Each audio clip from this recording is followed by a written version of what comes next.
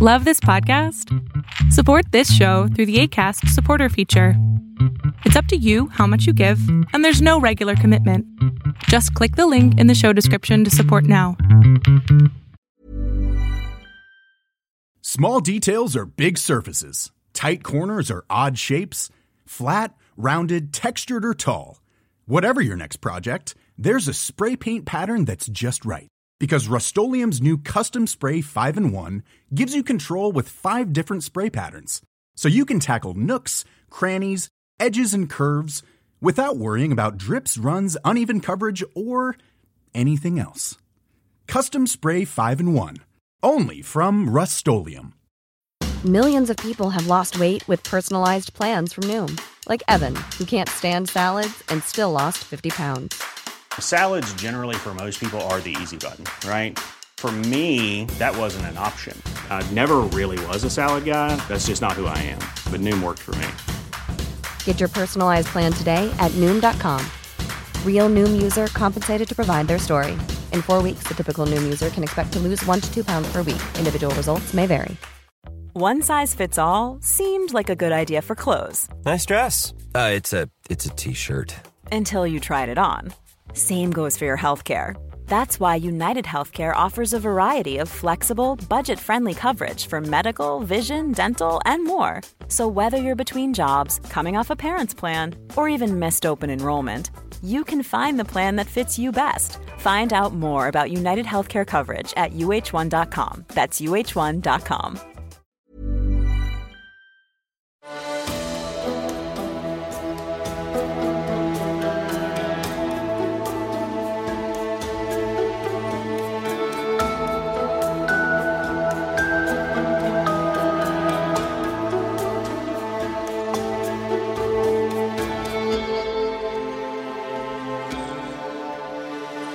Welcome to the Serial Killer Podcast, the podcast dedicated to serial killers, who they were, what they did, and how. Episode 184. I am your Norwegian host, Thomas Rosseland Viborg Thun. Tonight I wish to thank a very special listener, Ms. Marlita Vex. She was kind enough to tell me about none other than a true Eastern European serial killer superstar. Here in the West, the name probably means nothing to nobody. Our Western media is, unfortunately, almost exclusively interested in covering events happening in the West, especially when it comes to crime. So I am always very happy to accept tips from my dear listeners from all over the world regarding serial killers not featured on the Serial Killer Podcast previously. Tonight, we thus travel east to the ancient country of Romania. I have actually covered a killer from Romania before, namely the Blood Countess herself, Erzsébet Báthory. Back then, it wasn't strictly Romania, but the massive empire of Austria-Hungary. In this episode, however, we find ourselves in a more modern time period. The killer is perhaps not as bloodthirsty as old Erzsébet, but he was extremely wicked, shockingly evil, and vile nonetheless. I am of course talking about none other than Ion Rimaru, the Butcher of Bucharest, murderer of at least 4 human beings. Enjoy. As always, I want to publicly thank my elite TSK Producers Club. Their names are Amy, Boo, Brenda, Cassandra, Christy, Cody, Colleen, Connor, Corbin, Craig, Sid, Derek, Emily, Fawn, James, Jennifer, John, Johnny, Jonathan, Caitlin, Kathy, Christina, Kylie, Lance, Lisa, Lisbeth, Magic Man, Madeline, Meow, Missy, Nick, Oakley, Operation Brownie Pockets, Robert O, Robert R, Russell, Sabina, Skortnia, Scott, Sputnik the Radio, Trent, Val, and Vanessa. You are the backbone of the Serial Killer podcast, and without you, there would be no show. You have my deepest gratitude. Thank you. I am forever grateful for my elite TSK Producers Club, and I want to show you that your patronage is not given in vain. All TSK episodes will be available 100% ad-free to my TSK Producers Club on patreon.com/The Serial Killer Podcast. No generic ads, no ad reads, no jingles. I promise. And of course, if you wish to donate $15 a month, that's only $7.50 per episode. You are more than welcome to join the ranks of the TSK Producers Club too. So don't miss out and join now.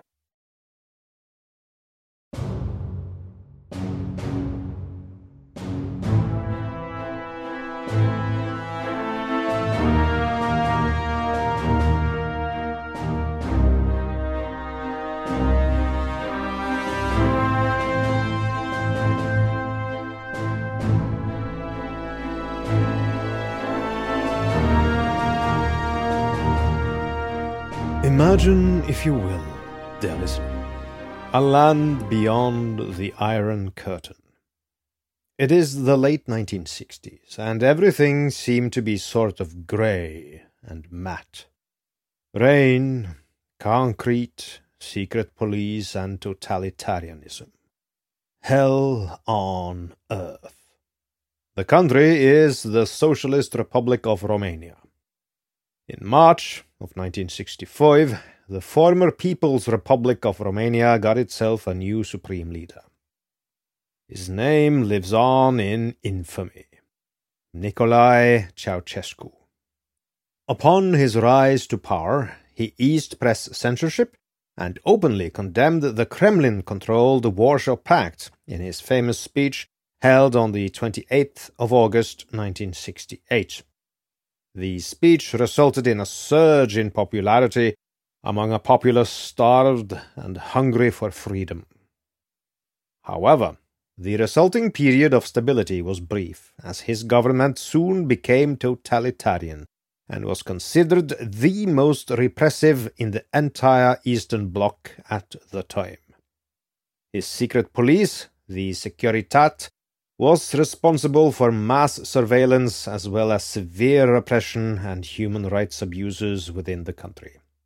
It almost goes without saying that he had complete control over the media.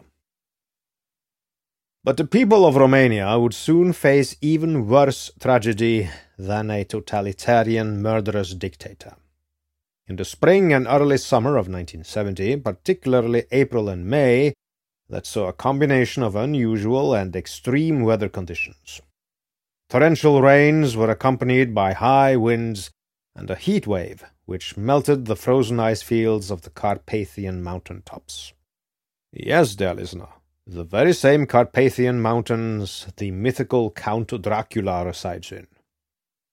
In the first weeks of May, the rivers rising in the Carpathians or flowing down from the high ground into the Danube began to overflow, signaling the start of a terrible disaster. The Danube is Europe's second longest river, after the Volga in Russia. The river crosses 10 European countries before draining into the Black Sea. The river causes floods every year, but not every year can compare with what happened in Romania in 1970.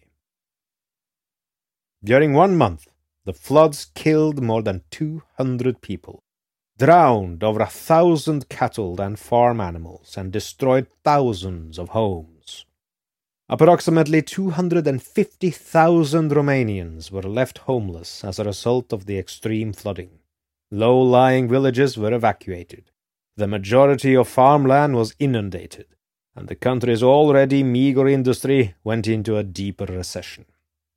After 2 weeks, the waters finally receded.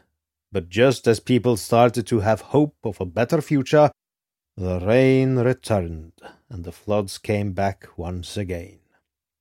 It was 3 weeks before the floodwater finally began to retreat properly, and the destitute populace could begin the arduous work of rebuilding their country. Ceausescu used the catastrophe for all it was worth in his propaganda to solidify his grip on the country. But in the shadow of all these great tumultuous events, a killer emerged. A killer more dangerous than the country had seen for perhaps hundreds of years. The Rimaru family had its origins in Wallachia. Yes, dear listener, these places ring familiar to me as well. Wallachia, or Wallachia, was the very same area where Bathory operated. Her husband was Prince of Transylvania, Wallachia, and Moldavia, several hundred years before the advent of the Rimaru bloodline. More precisely, the Rimarus hailed from Lesser Wallachia, today known as Oltenia, a patch of land lying between the Danube, the southern Carpathian Mountains, and the Olt River. The area was under Ottoman control from the 15th century all the way up until 1859, when the Kingdom of Romania came into existence. Due to Ottoman occupation, a very famous, or should I say infamous, figure also came to fame in this very region. Vlad Tepes was his name. More commonly, he is known as Vlad the Impaler, or simply Dracula, from his Order of the Dragon. Unlike in the movies, the Order of the Dragon was not dedicated to Satan. The opposite was the case.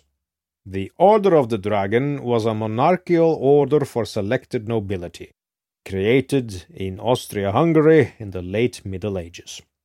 The order required its initiates to defend the Christian cross and fight the enemies of Christianity. Vlad Tepes' father, Vlad II Dracul, was a founding member of the Order of the Dragon.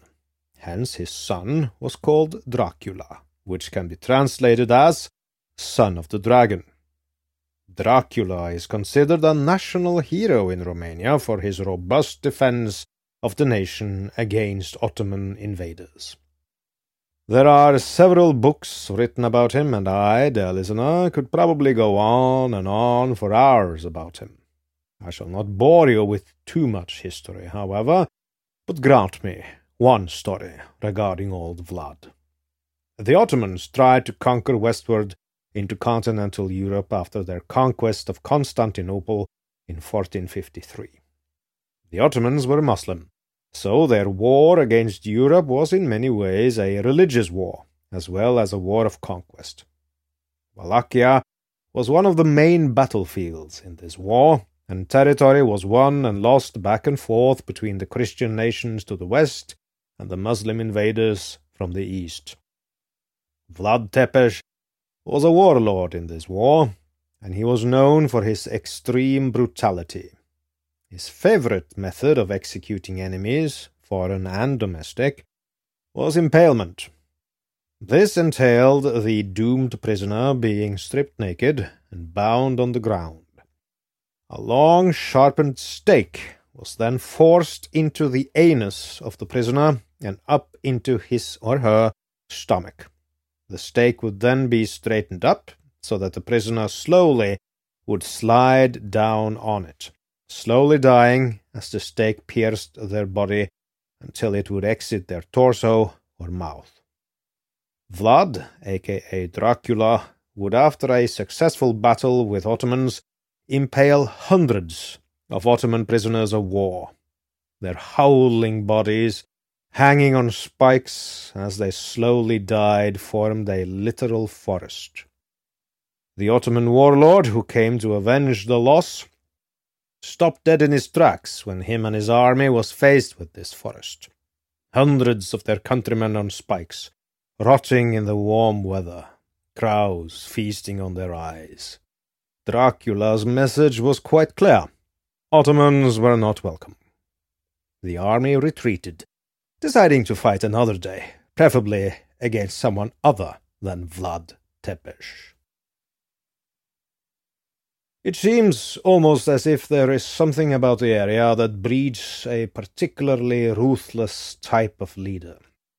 Centuries after the reign of Dracula, during the first decades of the 20th century, Oltenia could display a distinct pattern of leaders who were radical, ruthless, and unfailingly violent. The only authority they respected was the type backed up by extreme violence. A good example of such a leader, from the same town, Caracal, where the Rimaru family originated, was George Argeșanu, who was appointed Prime Minister by King Carol II in 1938. Among his first actions were the public display of convicted assassins' bodies, as well as the arrest and trialless execution of 3 fascist party members. Caracal was a hard town in a hard region, fostering hard people. Nicolae Ceausescu was one such person. Florea Rimaru was another. Little is known about Florea Rimaru's early life before he was recruited into the army. While most people born in Caracal tried to move away to more civilized areas such as Bucharest, Florea Rimaru stayed. He fought in World War II and survived, which for a Eastern European soldier was impressive in itself. After the war, Florea married Ekaterina, who took his surname. Their marriage was not a happy one. Florea drank heavily and regularly beat his wife. He had no professional skills aside from being a soldier, and the couple was dirt poor.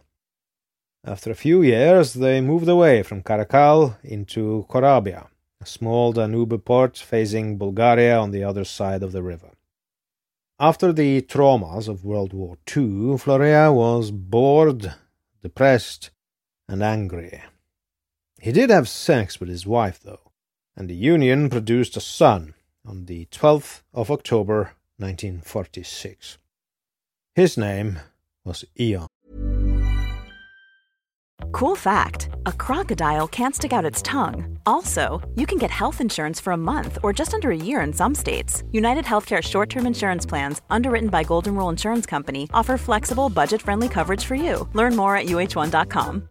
If you're looking for plump lips that last, you need to know about Juvederm lip fillers. With Juvederm Volbella XC and Juvederm Ultra XC, your lip look, whether it's subtle or bold, can last up to 1 full year with optimal treatment and no additional maintenance. Find a licensed specialist and see if it's right for you at Juvederm.com today. That's JUVEDERM.com. Add fullness to lips in adults over 21 with Juvederm Volbella XC or Juvederm Ultra XC. Do not use if you have severe allergies or a history of severe allergic reactions, or if you're allergic to lidocaine or the proteins used in Juvederm. Tell your doctor if you have a history of scarring or taking medicines that decrease the body's immune response or that can prolong bleeding. Common side effects include injection site redness, swelling, pain, tenderness, firmness, lumps, bumps, bruising, discoloration, or itching. As with all fillers, there's a rare risk of unintentional injection into a blood vessel, which can cause vision abnormalities, blindness, stroke, temporary scabs, or scarring. For full, important safety information, visit Juvederm.com.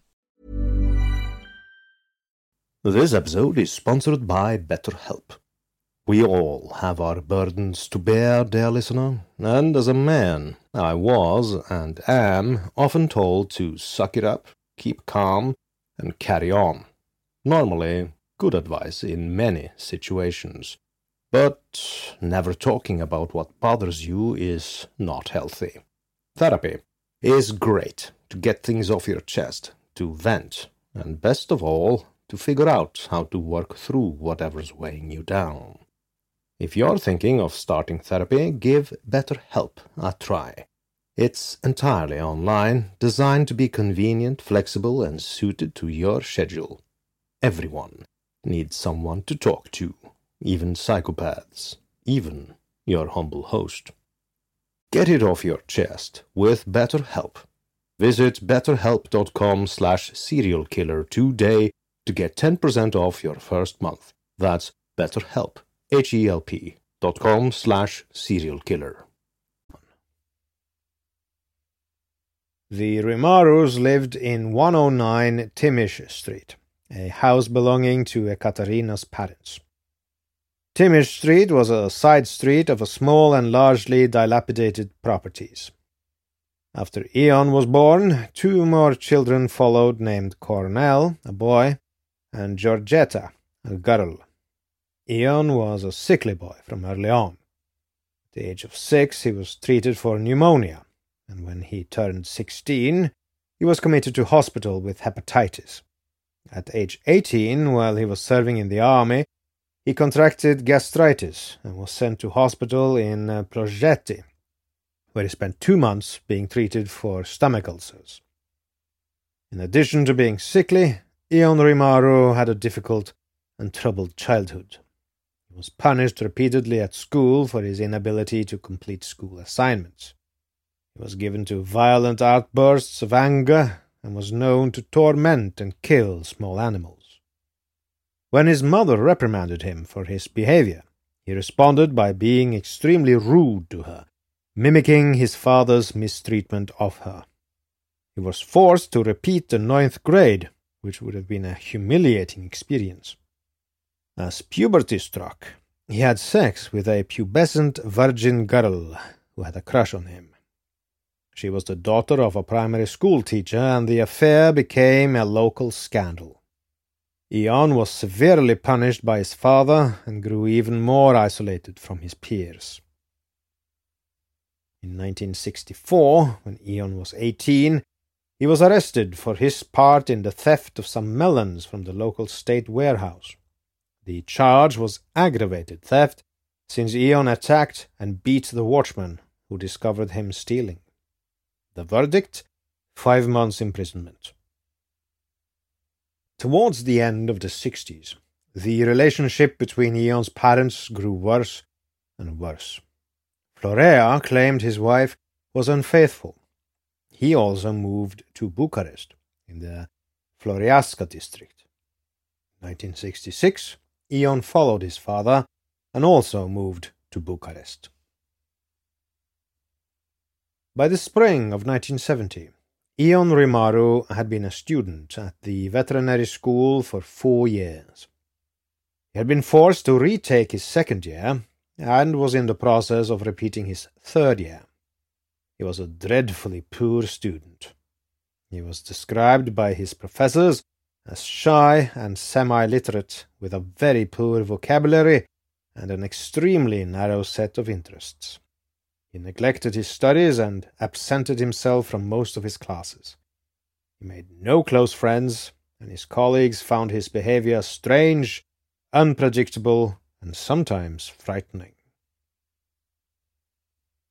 The following is the witness statement of Florica Marcu, who had a close encounter with Rimaru. I quote, "I have worked as a waitress at the student canteen since 1952. I know the majority of the students by sight.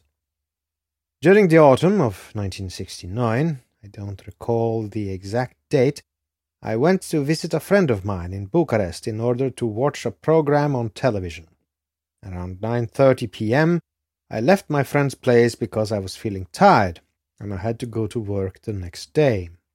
While I was waiting for tram number 2 to arrive at the Szigmigiu stop, I noticed I was being watched intensely by a young man. When I looked closer at him, I realized he was one of the students who took his meals at my canteen, and later on I found out his name was Ion Rimaru. When I looked back at him, he said, 'I kiss your hand,' in greeting. And I asked him if he was from the veterinary school. At that moment he rushed at me and held me tightly by the right forearm. I freed my arm and didn't talk to him any longer. When tram number 2 arrived, I climbed on board without noticing the young man had also boarded the tram. When I noticed, I asked him if he was going my way. He didn't answer, but looked at me all the time. When I got off the tram, I noticed that a young man had also got off, starting to follow me. He was walking 2 steps behind me, without saying anything. During this time, I tried to walk on other streets as well, around my home, because I was afraid that if he saw where I lived, he would come the next day and break into the house.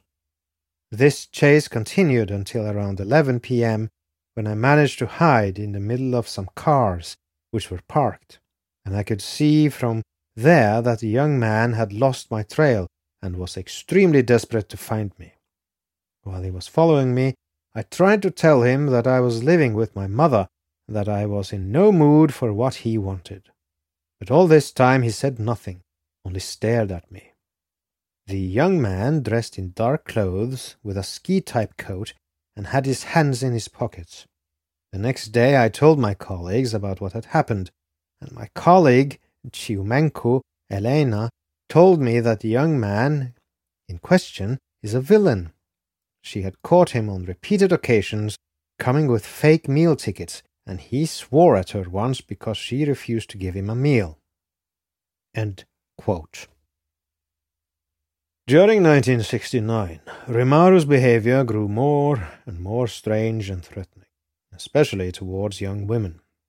During the holidays, he worked on the docks, where he maintained a semblance of normality towards his other working men.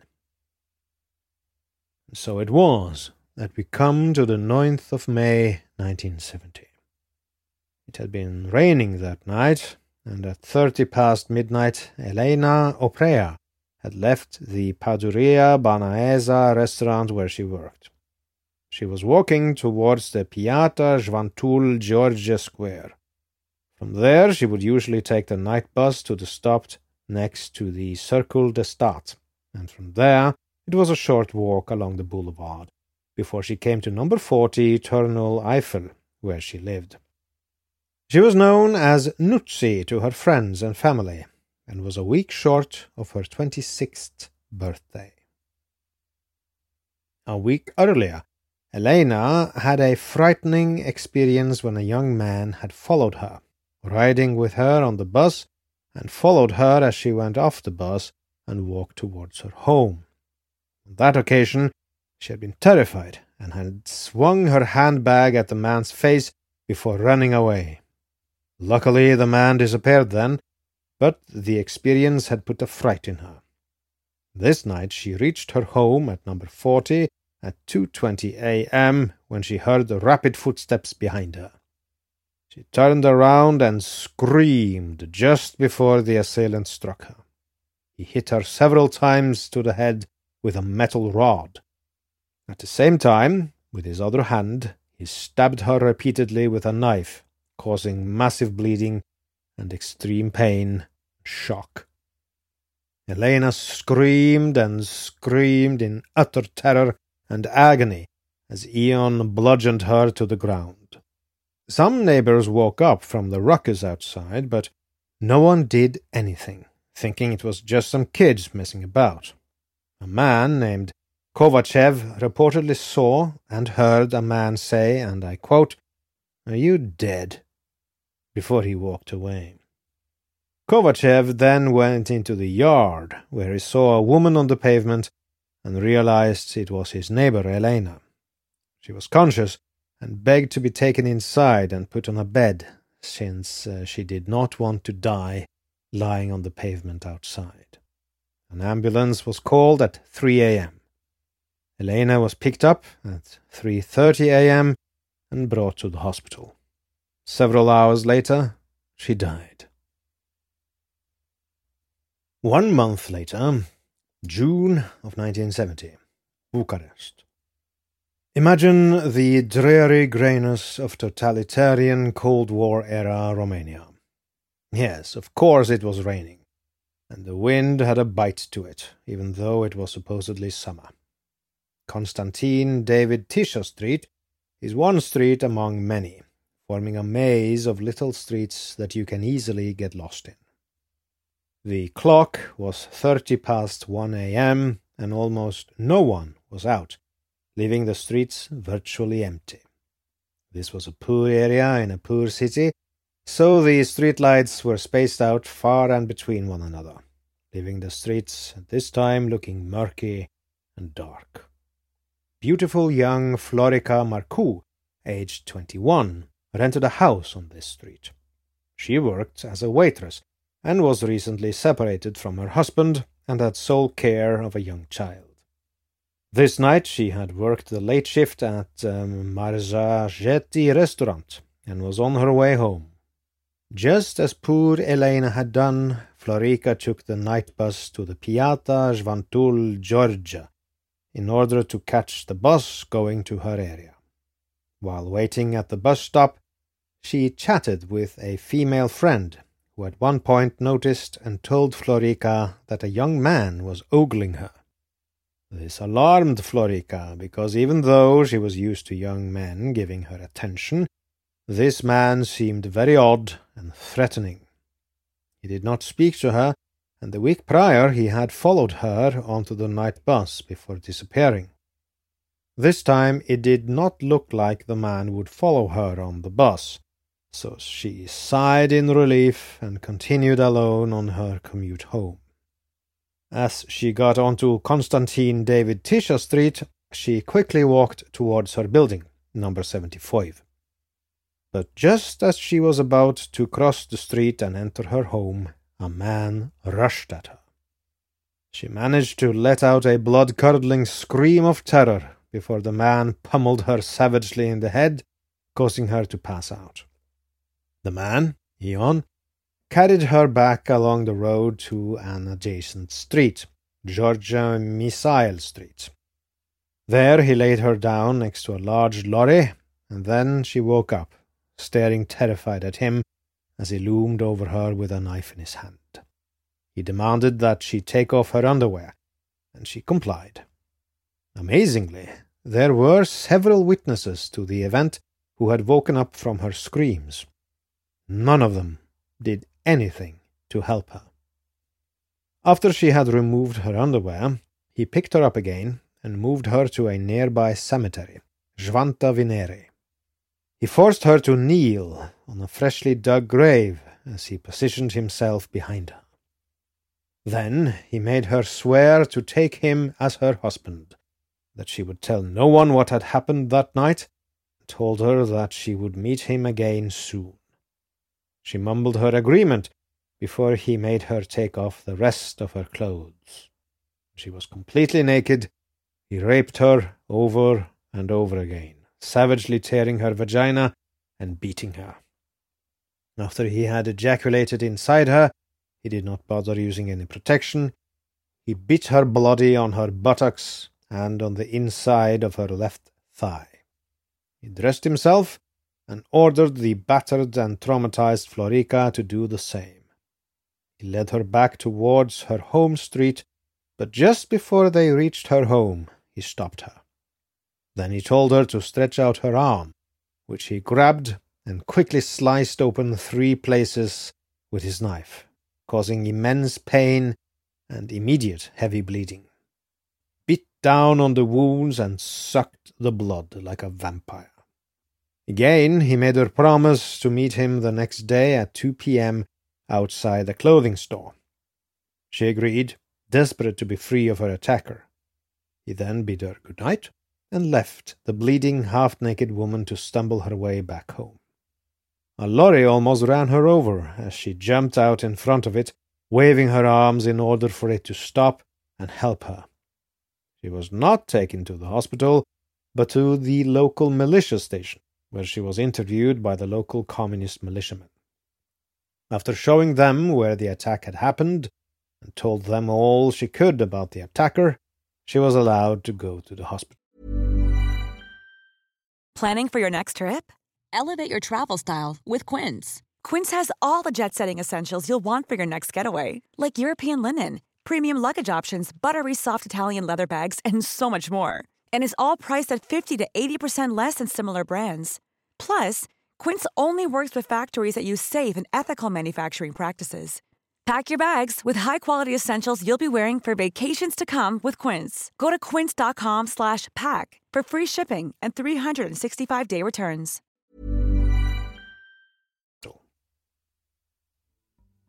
And so ends part 1 in the saga of Ion Rimaru. Next episode will continue his tale, so as they say in the land of radio, stay tuned. What follows is a message to my dear Norwegian listeners in Norwegian. Som du kanskje har fått med deg, er Seriemorderpodden lansert for flere uker siden, og episodene kommer ut annenhver uke. Episode 3 og 4 i sagaen om Jeffrey Dahmer er tilgjengelig samtidig som du lytter til dette. Så som de sier i Radioland, følg med. Finally, I wish to thank you, dear listener, for listening.